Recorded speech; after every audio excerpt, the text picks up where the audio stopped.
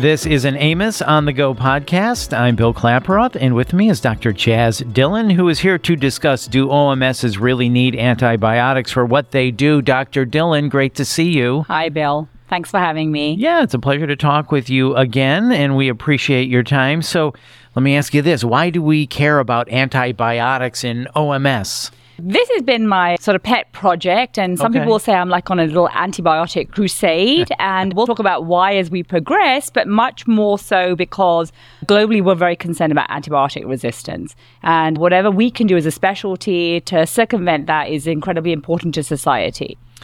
So can you give us the history then of antibiotics just quickly so we know how we got to where we're at? Yeah, it's super interesting. You were just saying you'd been to London for the first time. I'm from London. Well, Alexander Fleming discovered penicillin in 1928 at a university in London, St. Mary's Hospital. Just totally random. He went for vacation, came back, his lab was in total disarray, and he looked at some Petri dishes, and where there was some mold present, certain bacteria, Staphylococcus and Streptococcus, did not grow. So he did a few studies and he found, hey, this thing is interesting, and he named it penicillin. But that's all he did, nothing fancy. And then fast forward a decade later at Oxford University, several people worked on this drug. And they worked in mice and found out that actually it did work. And then they treated a police officer, constable, who subsequently died because they couldn't produce enough penicillin. And it turned out you needed 2,000 liters of mold to create 1 tablespoon of active drug. So what did these guys do? It was 1939, 1940. There's a big thing happening in the world at the time. It's a war. And so they went over to the United States, where they worked with scientists and industry to actually purify this drug. And the world's first patient who was treated with penicillin was a woman who, her name was Ann Miller, and she was dying from a miscarriage, and she was treated with penicillin. And she was actually given almost half of the entire United States penicillin that they had made at that time, which is a tablespoon. And the reason why I bring this up is because majority of people for world wars actually died from infection, not from the injury of war. And so World War I, 18% of the soldiers died from drug infections in the trenches. And that decreased to 1% after penicillin was discovered. Amazing. So at the beginning of the war, they were making 400 million units of penicillin. But at the end of the war, it was 650 billion units a month. Okay. So this is a big deal. They really learned how to step it up. They learned. So did Ann Miller, she survive? She survived. Okay, she passed good. away at the age of like 92, 93, only a few years ago. Good question. Well, and thank you, penicillin. And thank you, Alexander Fleming, for going on vacation. And actually, right? Is that the moral of the story? Go on vacation. And good things happen. But for his discovery, they got a Nobel Prize. These people all won the Nobel Prize in medicine. Yeah. So I think that's an interesting point that you bring up about the soldiers in the war. You would think that it was the severity of their wounds, but I never really thought about infection. So the doctors could put them back together, but then you've got open wounds and then you get an infection. Absolutely. They're in the trenches. You know, at those times, tooth infection, just a little nick sitting in the trenches. It's wet. That is what resulted in sepsis and death of the soldiers. Wow. More than all the ballistics. Yeah. You're a wealth of knowledge. Thank you. You are giving us a great history lesson. So I love that. Thank you so much. Okay. So this term, apocalypse pig, what is this? Well, so obviously since that time in 1928, we have got so used to giving antibiotics that they are pretty much given like Smarties or candies in this country, but not all over the world. So you have countries that you can just go buy them in any drugs, not even a drugstore. You can buy them around the corner. You say, I have a sore throat, I need an antibiotic. And so like in Bogota, even in New York, you can pick them up in pet stores, you can pick them up. And there was a very interesting article in the New England Journal of Medicine of actually a military person in the US who had multi-drug resistant sinusitis, because what he was doing was treating his antibiotic, he was treating his sinus infection with pet antibiotics. And what it said is, hey, we all know about it. It's quick, it's easy, we're traveling a lot, we can pick them up. And so the apocalypse pigs came about because in 2015, there was an article published that in China, this mutation came out. It's called the MCR1. And this mutation was to colistin. Colistin is one of our last known drugs for gram-negative bacteria. So they published it, and that was very early in November, and quickly the antibiotic resistance went from December and into Denmark and then to the United States. And that resistance is tracked throughout the world. So that's why we call it the apocalypse pig, because it came up in meat markets in China. Okay. A little scary. Now we think about COVID or subsequently. Yeah. Right. So antibiotic drug resistance, what happens if we get too much of it in our bodies? It no longer works? Yeah, so the bugs are clever, so even from 30,000 years ago, we now know when we look at Arctic Pembra that these bacteria have intrinsic genes that allow them to adapt. Mm-hmm. So there are actually bacteria out there that have resistance of antibiotics that we don't even know about those antibiotics right now. So they have the capacity, when you hit them with a penicillin, they have the capacity to produce something that will resist that. And that's the issue, is when we take them, the antibiotics can resist what we're doing. And there's some fabulous studies have shown that in 11 days, there was a big Petri dish study shown. It was like the size of a table. And this group that published in Science, they had an antibiotic that went from 1% potency to 1,000% potency. And they just recorded the speed at which the bugs, which is E. coli, went to the center. And the E. coli was able to overcome 1,000% potency of antibiotic in 11 days.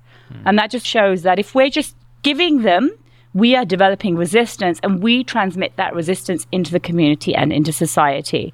So when we pass it along to other people, we pass along that resistance. Resistance into the community, yeah. So then what is antibiotic stewardship? So really, stewardship is thinking about the right antibiotic, the right dose, the right time, and the right duration. And it really makes you think that you have a cold, most colds are virus, you don't need an antibiotic. You don't need to go, hey, I got a sore throat, I need an antibiotic. No, you don't. And as maxillofacial surgeons, we contribute so much to society. And this is a sort of sidebar thing, because we give so much that it's important for us to also think, do we need to prescribe that? Probably not. So the OMS community really is in this together as far as this stewardship to be aware of antibiotic drug resistance. Yeah. So we don't foster more of it, which doesn't help anyone. 100%. And in the United States alone, drug resistance-related illnesses cost $4.6 billion a year. Wow. That's a lot of money. So I know most of us, me included with my kids, we need an antibiotic. You don't need come on, doc, give me the antibiotic. You deal with that all the time, right? All the time, yeah. So it's sometimes hard to say, listen, I'm not going to prescribe an antibiotic for this. Here's why. And then the problem is that we have to societally all own that, because it can't be then that you don't prescribe it, but you go, oh, I'll go to the guy down the corner, and the guy down the corner prescribes it, and he'll give me one. And that doesn't help us as a group. Right. Yeah. Okay. So that's why I said we're kind of all in this together. Okay. So as we talk about stewardship then, do we need antibiotics for routine oral surgical procedures? And what about wisdom teeth and dental implants? How about that? Great question. I would say AMOS has several committees. It was a committee on outcomes assessment, committee on anesthesia and practice parameters. And they wanted to ask that question because so many of our OMSs are in the community and we're sitting in our academic towers, and they look at us and say, hey, what you do out there is not what the real world does. Right. And we're in that situation where if we don't give it and we have an infection, the guy down the road says, you should have given an antibiotic. And so what AMOS did is they said, hey, let's ask these community people to participate in some research, which they did, and they collected the data. Now, the data is interesting. It's almost 2,000 subjects. And it did show that if you give an antibiotic post-operatively, so after you've done the procedure, it does decrease the risk of an infection by 51%. But I want to preface this by saying that was the majority of the infections were a dry socket. Mm-hmm. Dry sockets are treated with local measures, not antibiotics in general. And you needed to treat 100 people with an antibiotic to prevent a major serious event. Mm-hmm. So the study was just looking at what are people's practices. It didn't ask people to do anything special. It says, do what you normally do. We just want to look at your data. Right. And so I would say that if somebody is completely healthy, it's your 16-year-old having their wisdom teeth out, there's no indication to give that person an antibiotic. I know some people will argue with me, but I'm happy to take them to that challenge. Yeah. Implants, big data, Cochrane reviews, a single implant in a healthy individual does not need an antibiotic.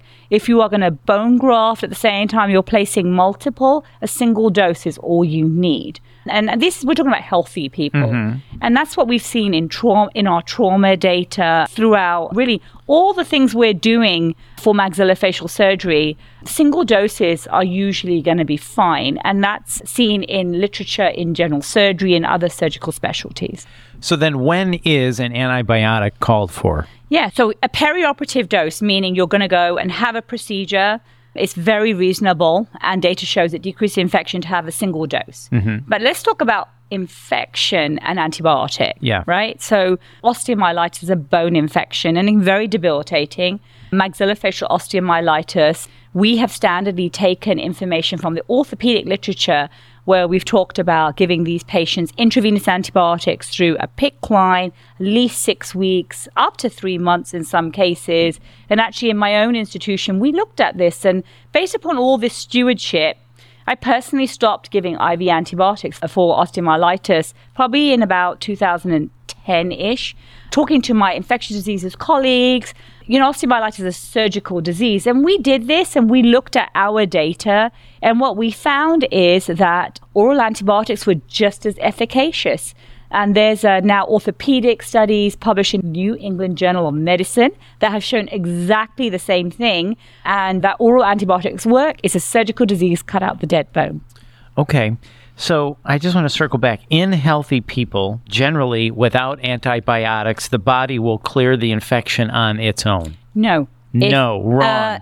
Wrong. I get a demerit in class. No. Dang it. Depends on what the infection is. Okay. So if you have an infection, like you have a dental infection. Yes. If I have a dry socket. You have a dry socket is a localized bone inflammation. Okay. So you're going to treat that. But if you actually have pus in the area related to something dead and you have a swelling, the treatment is eliminate the source, the dead tooth, something caused a problem, clean that out, wash the area up. As we say, the solution to the pollution is dilution. So wash, wash, and then an infected person can have an antibiotic. But if they don't have an infection and they're healthy and you're doing a procedure, you don't need to give them one. That's what we're saying. Okay. So if the person does have an infection, you can give them an antibiotic. You can. Yes. Of course. I'm not here to preach you have an infection, don't give them an antibiotic. That would be the wrong message. So if they do have an infection and you wash, sometimes it's okay not to give an antibiotic because... So I love that question because that's like one of my next studies. But the standard of care, if you have an infection, you get an antibiotic. Okay. In the Western world where we have access to the antibiotic. Okay. Right? Okay. There's people in the world where they don't have access to that. They'll have wash. Yes. They don't get an antibiotic.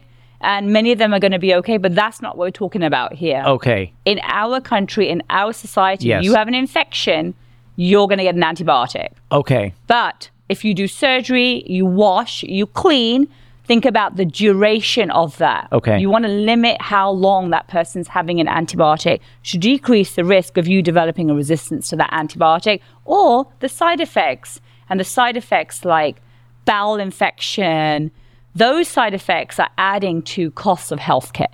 Okay.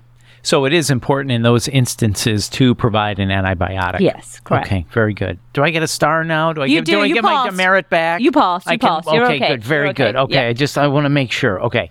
So then what do you see as the future of antibiotics and oral and maxillofacial surgery? Many people are thinking about this already, and I lecture on this a fair amount. I would say that I think that I would like the group as a whole to think twice about when they're giving them so that we're not contributing to that resistance. Right. Again, it's that stewardship that we're right involved drug, with. Right dose, right duration. Are we building awareness on this? Are we getting the message out to our OMSs? Because this is important research and important work. This data is published in our journal, Oral and Maxillofacial Surgery. It's published in multiple other journals. But things like this podcast and lecturing makes a big difference, and it helps. Yeah. Yeah, well, I love to hear that. That's wonderful. So, Dr. Dillon, thank you so much for your time. Anything you want to add when it comes to antibiotics and the OMS? The one final comment I would make is that obviously everybody's talking about AI now and how AI is going to terminate us and take over our lives. And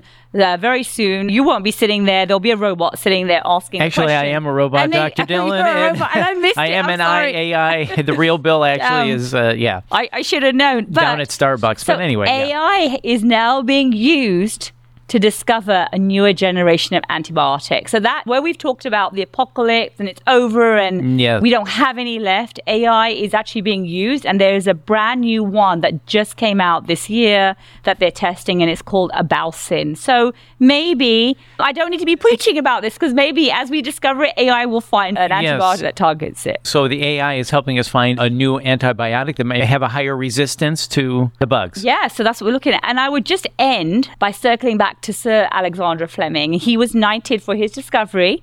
So in 1946, when he got his Nobel Prize, he said, "The thoughtless person playing with penicillin treatment is morally responsible for the death of the man who finally succumbs to infection with a penicillin-resistant organism." And he said, "I hope the evil can be averted." Wow. So right drug, right dose, right duration. Wow, you have wrapped it up perfectly. Now, that's how you do it, ladies and gentlemen. That's how you do a podcast there. Dr. Dillon, thank you so much. My pleasure. Thanks very much, Bill. Always great to see you. Once again, that is Dr. Jazz Dillon. And for more information in the full podcast library, please visit amos.org. And if you enjoyed this podcast, and I'm sure you did, please share it on your social channels. And be sure to subscribe so you don't miss an episode. Thanks for listening.